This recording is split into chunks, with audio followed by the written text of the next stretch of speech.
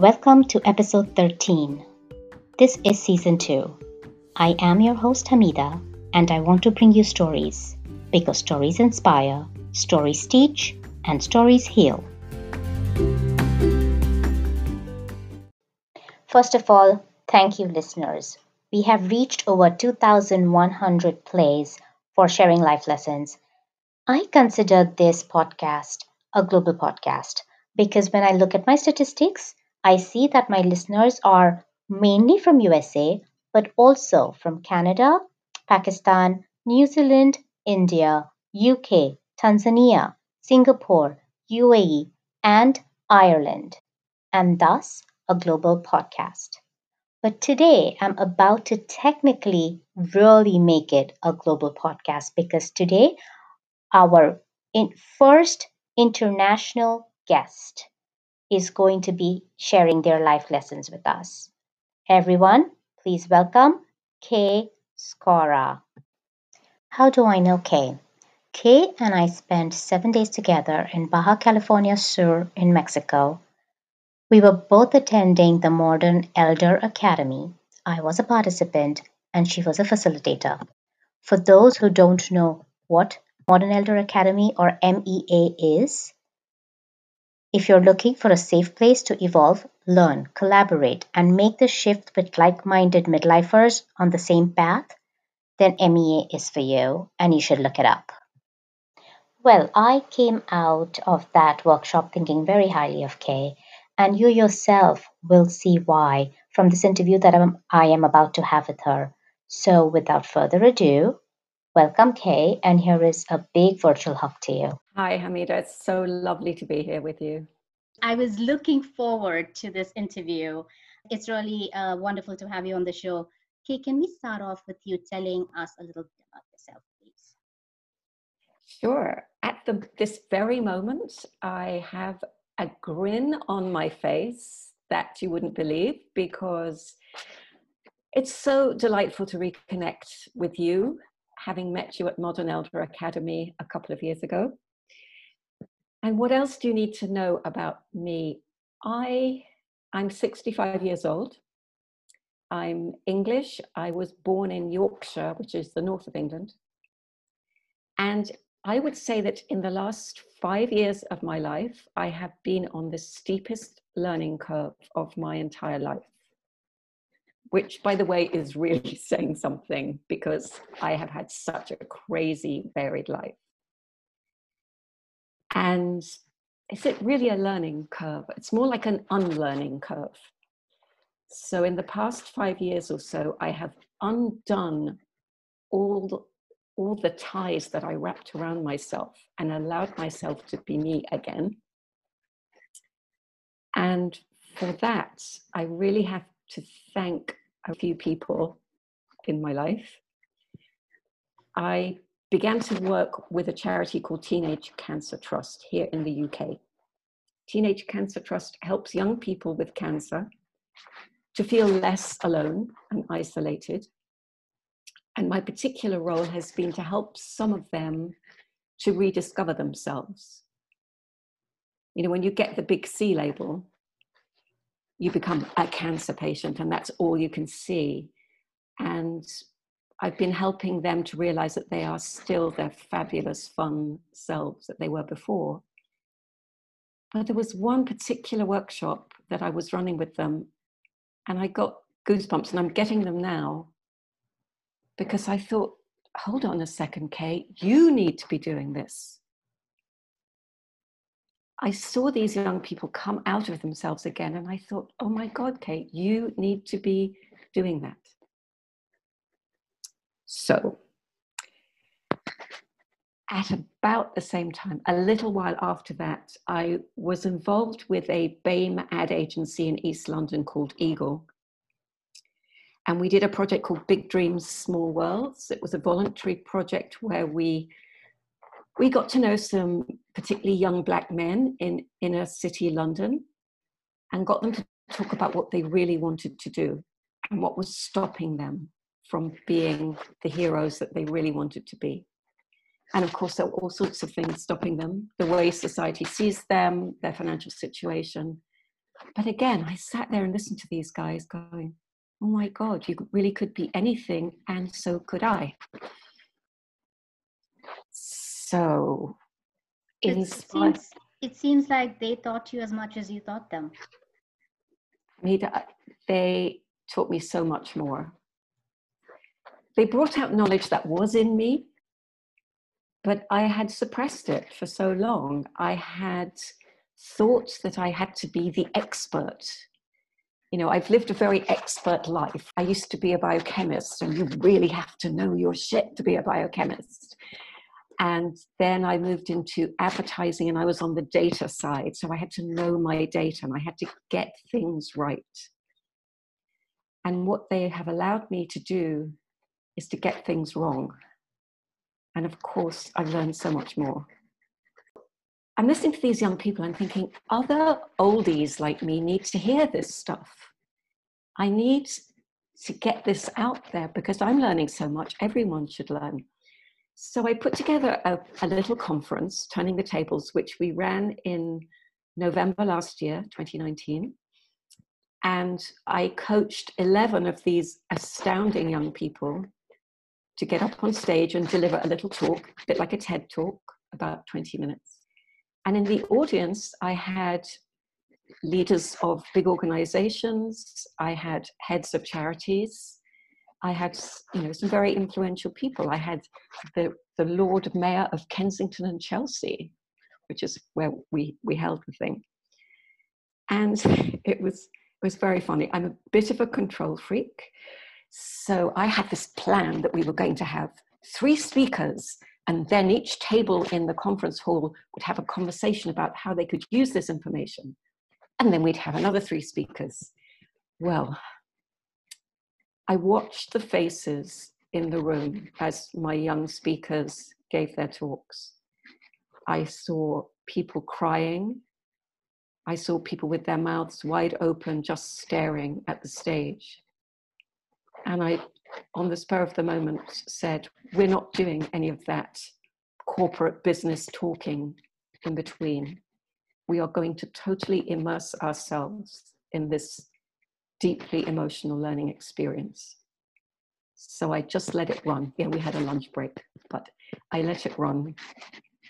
It was extraordinary. And yes, we did record everything, and I do have a link to them all. Yeah, I'd love to get that and put it on my show notes. So if listeners want to look at that, because just when you were talking, I was getting goosebumps and I haven't even listened to any of it. So first of all, I'd like to listen to it. And if any of the listeners would like to listen to it, then that's great. Okay, please tell us your story. Well, I have spent my life allowing myself to be put in a box. So when I was extremely young, my parents took me to the circus or to a pantomime or something, and I came out and said, when I grow up, I'm going to be in the circus. And all the grown-ups in my world said, oh no, dear, you can't do that because you're a clever little girl. So I got put in the clever little girl box. And then a little bit later, I think I'd started to go to see dance performances. And I said, I think when I grow up, I'm going to be a ballerina. And the grown-up said, you're a bit funny looking. You know, ballerinas are quite pretty and you're not really very pretty. So I got put in the funny looking clever girl box. And to be honest, I quite liked it in there. You know, I was always top of the class at school. I made other kids in the school laugh because I was quite funny looking and I could do acrobatics. So I quite enjoyed this clever, funny looking box, which led me into science, which I quite enjoyed, and then led me into a very successful career. But all the time, there was something missing. And then one day, we're talking, I might get a bit emotional here, so forgive me.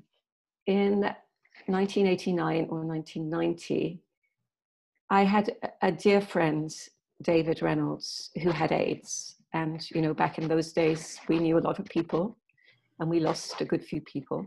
Mm-hmm. And David was in his last few days. We went to see him. He was let home. He was in his apartment. And we knew that he was going to go. And my then husband and I had always said we didn't want to have children. We had quite an environmental approach to that, which was the planet's biggest problem is its population. We're not going to add to that problem. Anyway, David died, and we went to his funeral. And when we came home, we had a conversation about how we felt that his death had given us permission to have a child. And the funny part of the story is I was already 36, I think, then. So we kind of thought, oh, it's going to take ages, because she's ancient. 2 weeks later, I was pregnant. So went from, we're never going to have kids to, oh, we're pregnant in the space of about a month. And so, along came young Sean Keating, who's now 28 years old. And with his arrival, I learned how to really feel again.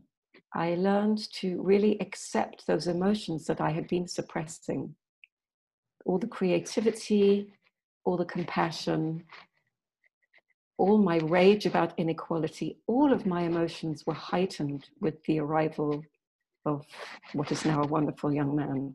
And that was the beginning then of my starting to be creative again, as well as doing the business stuff.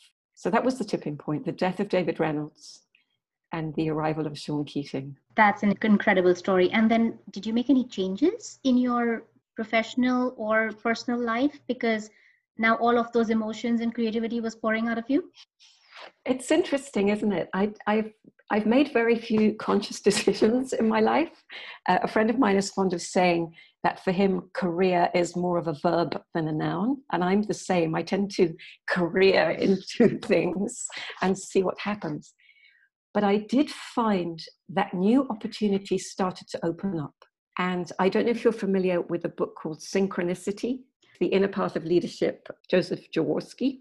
And I found that very synchronous things were happening in my life. Here's another wonderful synchronicity story. Some years later, I was at an Applied Improvisation Network conference in San Francisco. This is an organization where we use the skills and techniques of improvised theater to help people in organizations to be more agile.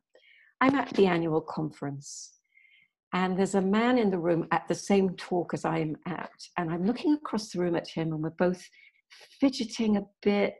And I looked across at him and said, does anyone else in here feel like they really need to move, that they've had enough talking? And Paul Loper said, oh, yes, please. So he and I got up and moved a bit, and then we got to know each other during the conference. Turns out that he is an immensely talented dancer and choreographer. He works with me at Modern Elder Academy. He's a somatic academic, and he was diagnosed with AIDS. He has been HIV positive for some 30 odd years. And we actually made a show about this. We made a show about how grateful we are to HIV that it brought us together. So we have that thread in common.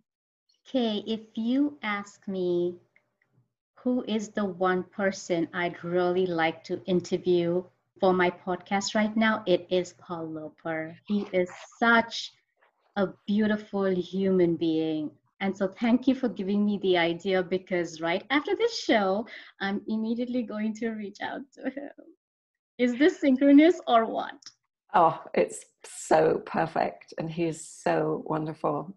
Yes, so that was a synchronous opportunity, and we went into business together. We run courses and workshops together, and we've done this from Seoul in South Korea to New York. We've done workshops together all over the world, and of course El Pescadero, Baja California. So synchronous opportunities kept cropping up for me after I made that step.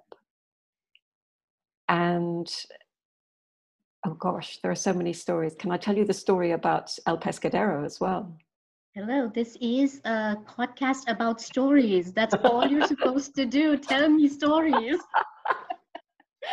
Well, once upon a time, I was with some of my collaborators from the improvisation world in Portland, Oregon.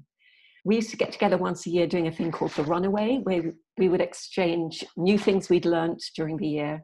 And we had a runaway in Portland, and my husband and my son came with me. My son was 12, I think. They came along just for the ride, and we were all surfing a bit at the time. So I looked, it was the very early days of Google, and I looked online, and there was a surf camp in El Pescadero, Baja California Sur, Mexico. So we decided, from Portland, let's go to Mexico for a vacation. We arrived there. Long story short, I fell in love with the village. I bought a little house there. I spent a lot of time there. I met the most wonderful woman named Christine Sperber, who was teaching yoga classes, and I do a lot of yoga, and I just fell deeply in love with Christine. She's one of the most wonderful humans on the planet. And then she introduced me to this guy called Jeff that she was maybe going to work with. And they started talking to me about this freak called Chip Conley, who had all these ideas about modern elders. I no longer have the house there, but I have a family there. And because of that, I started facilitating weeks at Modern Elder Academy. So there's another huge synchronous hug from the universe. I'm amazed at how the universe never stops serving us with all of the things that are good for us. On a continuous spectrum, I haven't even experienced a pause in what the universe is serving me right now. And personally, I feel that in the last 2 or 3 months, I have been in the most synchronous space. So I'm so happy that you're sharing your stories of synchronicity. Gosh, it is such a pleasure. And thank you for sparking these stories in me. I find it very interesting, Hamida, what you say about pause, because I think I notice the synchronicities because I learned to pause, because I stopped being driven towards what's the next thing I'm going to do. And for this, I partly have to thank my yoga practice, which has been going on for many, many years, that I learned to really notice what is going on. You know, when you and I were talking before the call the other day, we talked about pause, notice, and reset. Yes. Well, here it is. When you can pause, notice, and reset, then you will realize that the universe will never pause giving you what you're supposed to be getting and what's good for you. I love that. Yes. The universe will not stop. You can stop and notice what the universe has to offer you. Yeah. So, okay, this was all of these stories are amazing. I want to ask you, is there any overarching life lesson that you've learned from all of this and everything else that's happened in your life? I learned my biggest life lesson before I was 5 years old, but I forgot it. And my biggest life lesson came from my grandmothers, both of whom were fierce about equality. Give everyone a chance. Listen to everyone's voice. Give everyone a chance. And I think I forgot that for a while because I was so determined to be heard. But then when I started listening to other people, that was when I really found my own voice. Okay, was that switch into listening a difficult switch? I want you to tell the viewers maybe how you made that switch. I think one of the downsides of having an active mind and imagination is that that inner voice keeps on spinning ideas and spinning stories. And I had that problem for quite a long time, to the point almost of mental health issues. I was always spinning the possible stories, what people were thinking of me, what I thought of other people. And when I started doing physically difficult things in my yoga practice and in my dance, I dance a lot in my dance practice, I found a way of stilling that voice, which is like meditation. I found a way of making space so that I didn't have to listen to my own inner voice. And when I stopped having to listen to my own spinning of anxiety and worry and judgment, that was when other things had space to come in. That's a practice that I'm so grateful for. Thanks for sharing that with us. And Kate, do you have a final message for our listeners? My final message will come on my deathbed. The final message for this lovely podcast, and thank you so much, Hamida, is never stop learning. There is no final message. There is the last thing I will say on this podcast. And then by tomorrow, I will want to call you again and say, Hamida, I found this new thing. I found another thing. So my final message is continue to be enthusiastic and passionate about what else might arrive. What am I going to learn tomorrow? What am I going to learn tonight? That's my final message. Thank you, Kate. Thank you. You are amazing. You know I love you. And thank you again for being on this show. I love you too, Hermanita. You are the best. You are the best.